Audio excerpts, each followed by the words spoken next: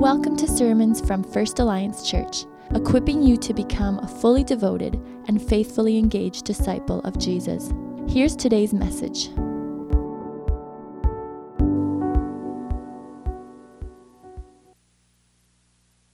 Does she have with her, and why is she bringing this to the front? Well, I do promise you that if you give me your attention for the next several minutes, you will find out. Good morning. My name is Leonor Lopes, and I'm one of the pastors here at First Alliance Church. And I really want to thank Tanya and Jessica and Nathan as well for your involvement in our service this morning. Let's pray. Heavenly Father, thank you for this time, and thank you for the opportunity to share your word. Holy Spirit, I pray that you come into our midst and be with us. Amen. So today's January the 30th, and Christmas wasn't too long ago. I'm sure you still remember some of the gifts you received.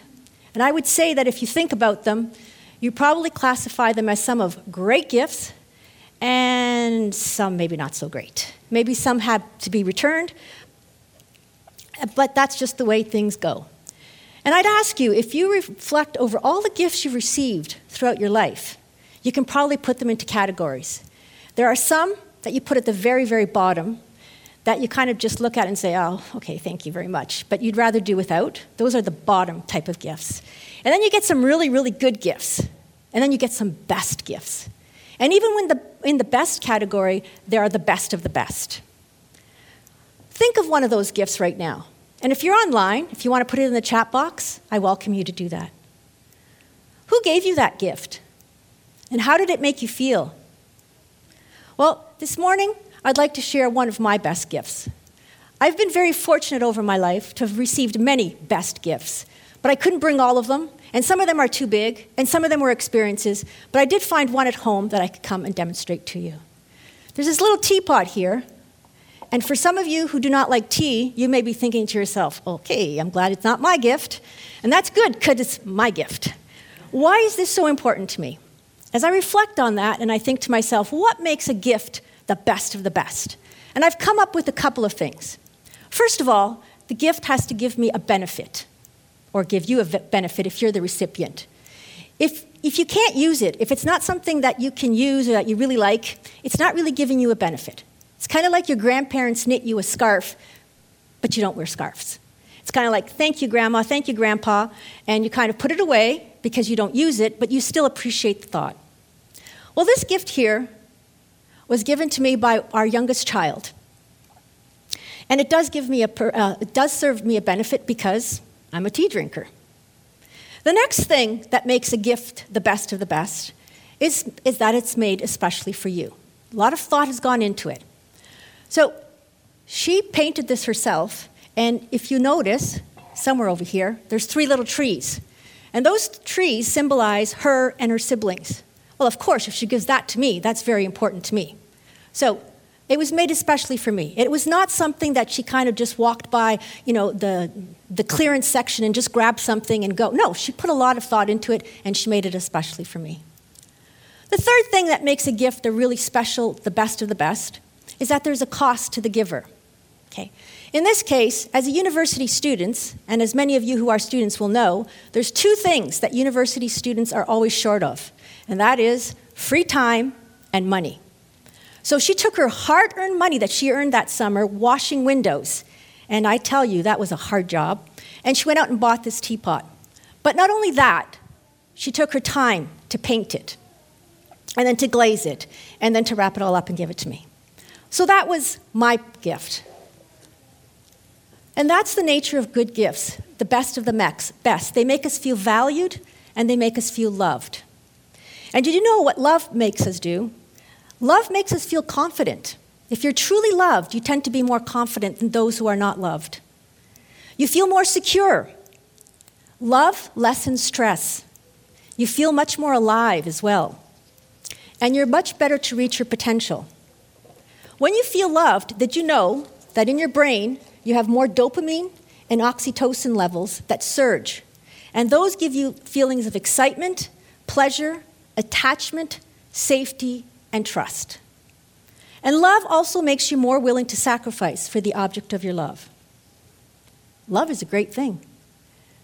Last week, Pastor Andrew told us that Romans chapter 5 unpacks a lot of the glories of the implications of this new life in Christ. And today I want to talk to you specifically about one of those implications. And I'm sure that you'll agree at the end that it is one of the best gifts, and probably better than all the best gifts in your best category. So let's go back to the scripture that Tanya just read for us in Romans chapter 5. And if you're using your Pew Bible, it's on page 914. And I'd like us to focus on verse 6. You see, at just the right time, when we are still powerless, Christ died for the ungodly. Very rarely will anyone die for a righteous person, though for a good person, someone might possibly dare to die. But God demonstrates his own love for us in this. While we were sinners, Christ died for us. In chapters 1 to 4, Paul is really focusing on making sure that the Roman church understands correct doctrine. And now he's giving us more. He wants the Romans to also experience God. And he's given them a lot of information about the justification by faith, that we don't earn our salvation, that is a gift from God. And here in this verse, he puts a new spin on it. Let me put it in a perspective for you. All of us have times in our lives that we are ashamed of. Maybe we've really messed up on something, or we've done something wrong, or we didn't do something that we should have done, but we feel ashamed of it. And it's not something that we want other people to know about. We tend to hide it, or we want to forget about it altogether. And some of you may be thinking right now, I hope she doesn't ask us to put this in the chat. Relax, I'm not. But I do want you to go back to one of those points in your life. And I want you just to remember that shame. This was probably one of the times in your life where it's the worst version of who you are. I want you to know that Christ looked at you at that very moment, at your worst self, and said, you're worth dying for. That is a great gift. What radical love. And I think that this love did cost the giver something. It does give us a benefit, and it shows us how loved we are. If great gifts make us feel loved, how much more should this great gift? And if human love makes us feel more confident and secure and alive and much better able to reach our potential, how much more should this love? How much more should we be experiencing abundance in our life? Because that is what God wants for us. He came to give us life abundantly. However, unlike human gifts that we can actually touch and manipulate and feel, this gift is a divine reality and it's supernatural. We, on the other hand, are natural beings and we're not spiritual. We're unspiritual. So we look at it from our human perspective, and from our human perspective, we can't comprehend and we can't appreciate this gift. It takes the Holy Spirit to translate us from this human natural plane to the supernatural plane and to understand this great gift that God has poured into our hearts. And in verse 5 of this chapter, it says that the Holy Spirit, God pours his love into our hearts by the Holy Spirit. And the word pour indicates liberally. It's not a couple of drops that you get. It's liberally poured into our hearts. And this is the gift of the Holy Spirit. The Holy Spirit is God's very personal presence that was left on this earth to be our guide, our advocate, and to love us and strengthen us and heal us. The Holy Spirit does all these things. And so often, as Christians and as followers of Jesus, we sometimes forget about the Holy Spirit. We talk about the Holy Spirit. We talk about the triune God. We know it's God, Jesus, and the Holy Spirit. But we really focus on God and Jesus, and somehow the Holy Spirit gets forgotten or just doesn't get as much attention. But we have to remember that the Holy Spirit is God's presence. If we look at the Bible, from Genesis to Revelation, we see the Holy Spirit being active. Right at the beginning of the Bible, in Genesis 1:1, it says that the Spirit hovered over the waters. So the Spirit was there in creation. And if we go to the other extreme, to the Revelations, the last book of the Bible, we see that John, who was one of Jesus' followers, was writing some very, very important letters to the churches. And he did this through the Spirit. And everywhere in between, we see the Spirit. In the Old Testament, the Spirit would sometimes come upon judges, warriors, prophets, and give them some phenomenal superhuman strength to be able to accomplish something. At other times, the Spirit gave people artistic abilities. There's a guy named Bezalel in the Old Testament who was an artist, and he was extremely skilled in working with gold, silver, and bronze. And this gift was clearly given to him by the Holy Spirit. And continuing through the Old Testament, we see that the Holy Spirit foreshadowed again and again and again. The Old Testament, we see promises or foreshadowing that the Spirit would come and transform the human heart so that we could love God better and that we could love our neighbor and we could love creation. Then we come to the New Testament and we're introduced to Jesus. And here we see Jesus at the very, very beginning of his ministry. He's being baptized. And when he's baptized, the Spirit descends upon him in the form of a dove. And at that point, he begins his public ministry. And we see that it is through the power of the Spirit that Jesus works. All the miracles that he did, the healing, the raising people from the dead, the giving the good news to the poor, the forgiving of people who needed forgiveness, all of this was done through the power of the Holy Spirit. And while Jesus was alive, he gathered some disciples with him, some followers, and they followed him for the 3 years. They lived with him. They learned from him, and he was right there with them. But at that moment in time, they did not have the indwelling Spirit and the Holy Spirit in their lives.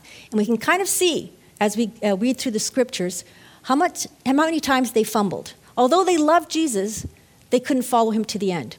They all scattered in fear and left him alone.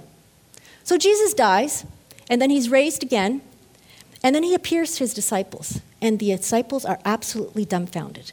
He's alive. He's with them.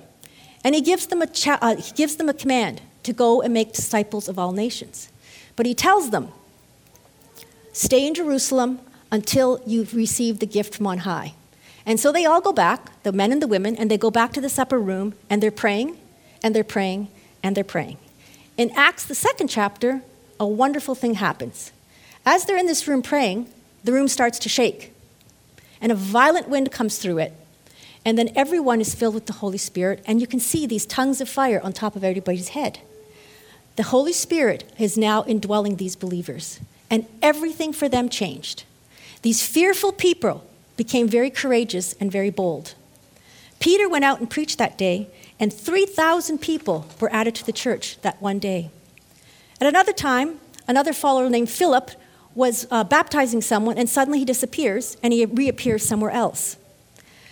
They were able to pray, and people were healed.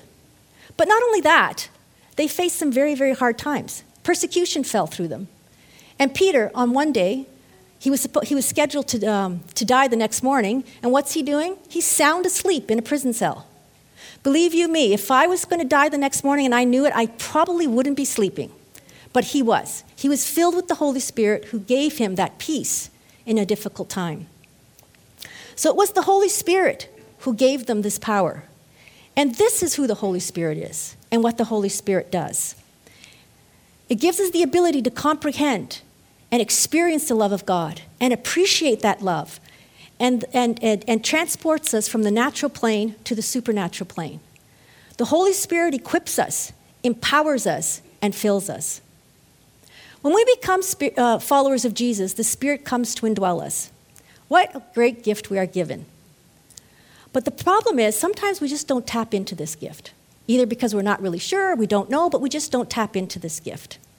It's like we're given one of these supercomputers that can calculate 1 trillion operations per second, and we take that computer and all we do with it is send emails. That's a total waste of a computer. Okay? And this is what it is like. We've given this great gift and we don't tap into the Holy Spirit. We are missing out on all that, the potential that's there. When we become followers of Jesus, we come to Jesus like this. And if the Holy Spirit wants to pour into us, obviously it can't. I won't pour because I'll have a mess to clean up later, but you'll get the picture. It cannot go in as this one does. It will fall over. So if this is our heart, you can't receive that power. We can't receive that peace and that hope that comes. We don't really understand the power and the love of the Holy Spirit and the love of God that comes through the Holy Spirit. So some of us are saved, but then we try to walk the Christian life in our own strength. And we will find very quickly that's not a very exciting life. It's difficult, and it's a cycle of defeat. So sometimes we ask to open up our hearts to the Holy Spirit. But you'll notice that this particular heart is not empty. What's inside our hearts? When the Holy Spirit comes to us, the Holy Spirit starts to fill our hearts, but starts to move things around and make us aware of some things that probably we didn't even know was in there. And the Holy Spirit wants to deal with that because some of these things are blocking our potential to be who we are, or they're causing us to be insecure, or it goes on and on and on. These things hinder us. So the Holy Spirit starts to work in them. Maybe brings it to our attention. So what are some of these things? There's evil systems that we have bought into that so permeate our society that we don't even understand we've bought into them. Let me give you an example. Do you know at what age a female peaks at her level of confidence? At the great old age of 9. By the age of 9, this is all some studies that have been done. By the age of 9, young girls start to get the message that they are other through all the messages of our media and our world that permeates through this. This is some of the things that we buy into without even realizing it, and it affects us. Equally, young boys receive similar messages about what it is to be a boy, and we are affected by these as well. Another thing that's in our heart that's so deep that we might not even understand is that we don't feel valued unless we're contributing to society. So what happens when you reach age 70 or 75 and you can't contribute like you used to? How many senior citizens will say, "Oh, I'm just an old person"? Just. We buy into these things. Or what if you battle with a disability? Or what if you battle with depression? You will feel so bad because you've bought in, we've all bought in, people make us feel that we're just not as valuable because we can't contribute to society. So many lies that we believe, and we live as though they are truths. Our materialistic consumer world gives us a lot of lies. That we won't be happy until we own this, or we own that, or we own the other thing. And so we keep buying, and we keep buying, and we keep mass producing. There's nothing wrong with buying. I'm talking about a system, and I'm talking about an entire nation, and an entire society, an entire culture that buys into this. And we build our culture on this.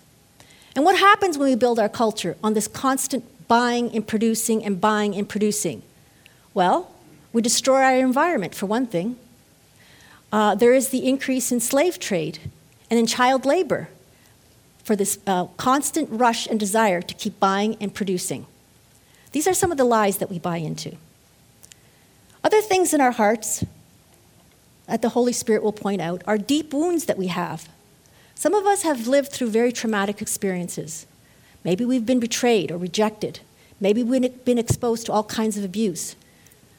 And although we may have gotten over them and we're outwardly living a life that seems that we're well adjusted, those wounds and scars are still there. And God wants to go to those hearts through the Holy Spirit and heal them.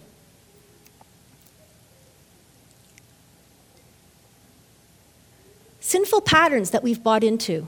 Sometimes, especially in our developmental ages when we're children growing up, we sometimes fall into patterns just to cope with what it is that we have in our lives. And some of those coping strategies may not be good. They may be sinful and they may be harmful. But then we continue with them as adults. So for example, how many of us have a very, very unhealthy relationship with food? We eat food not just to satisfy our emotional needs, our physical needs. We use food to meet our emotional needs. Some of the deep emotional needs that we have, instead of going to God, we go to food. And then what happens? Weight gain, diabetes, and so on. Sometimes we've been really, really hurt, and we have unforgiveness in our hearts. And God knows that unforgiveness binds us to the person who hurt us. So God wants us to forgive. And we cannot forgive on our own strength. It would be the Holy Spirit who would help us to do that and give us the liberation. Something else that we might find in our hearts that the Holy Spirit points out is our negative thinking pattern. Have you ever thought about what you think about? I challenge you to do that sometime this week. Take some time and just sit and think back over the last half hour. What were some of the things you thought of? You'd be amazed at how many of those are negative thoughts. I'm too fat. I'm too skinny. I'm too tall. I'm too short. I'm too stupid. I can't do that. That's too much for me. I just will not be able to be successful. We tend to have such a negative outlook on life. Paul tells his listeners in Rome this truth because he wanted the Romans to understand the foundational truth of Christianity, and he wanted them to have the right experience of God. For us, sometimes our understanding of this truth is skin deep. So therefore, we're not dynamic followers of Jesus. We know the truth that Jesus died for us, and it stays in our head. It hasn't been grounded in our hearts. And the way for it to move from our head to our hearts is through the Holy Spirit. Because, remember I said, we are, as natural human beings, unspiritual. It is the Holy Spirit that moves us to the spiritual element. It is the Holy Spirit who wants to come to us and to pour into our hearts God's love, to bring healing to those wounds, to make us aware of some of the lies that we've bought into, and to correct our thinking. This process at times may be painful as we uproot buried pain, but it leads to healing and wholeness. In the year 2020, I followed a very close friend of mine as she journeyed through cancer. From the time of diagnosis to her last cancer treatment. It was a very long and difficult journey, extremely difficult watching it.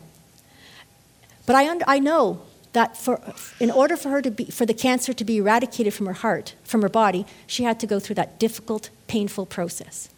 And likewise, although sometimes we go through pain, it is painful to come through a point of healing and wholeness because we have to revisit some of those dark parts of our life. The Holy Spirit is gentle and will never push us beyond what we can go, and will be there strengthening us through the whole process. So the question remains, are we ready, willing to open our hearts to the Holy Spirit, to allow the Holy Spirit to lead us through a healing journey to wholeness and abundance? The Spirit is gentle. Our vision prayer for this church states, make us a body of people so transformed by your word and spirit that our community, nation, and world will know you as the way, the truth, and the life. This transformation requires that we surrender completely to the Holy Spirit. A small, simple group in that early church were able to turn their world upside down. Imagine what this church can do to for this community. I recognize that those of you who are listening are at all different places in your experience with the Holy Spirit. Some of you may have not really given the Holy Spirit much thought. And for you, I encourage you to open yourself up to the Holy Spirit, for the Holy Spirit is God's presence.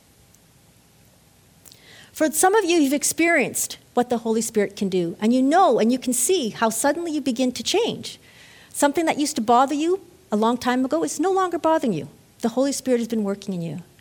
And for you, I encourage you to keep going. There's so much more that the Holy Spirit wants to do in your life.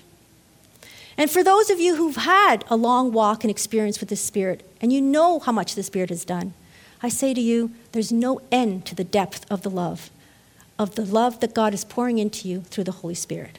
So you too keep going. As a church, we need a fresh outpouring of the Holy Spirit, individually and collectively. Just imagine how we could reach this community if all of us were transformed by the Holy Spirit. Let's pray. Holy Spirit, we thank you for your power. We thank you that you are God's presence, that Jesus said before he went that he would leave you here with us to guide us, to be our advocate, and to transform us. So I pray, God, that we would be completely transformed by you, to be more like Jesus, that our community, nation, and world would know you as the way, the truth, and the life. Amen.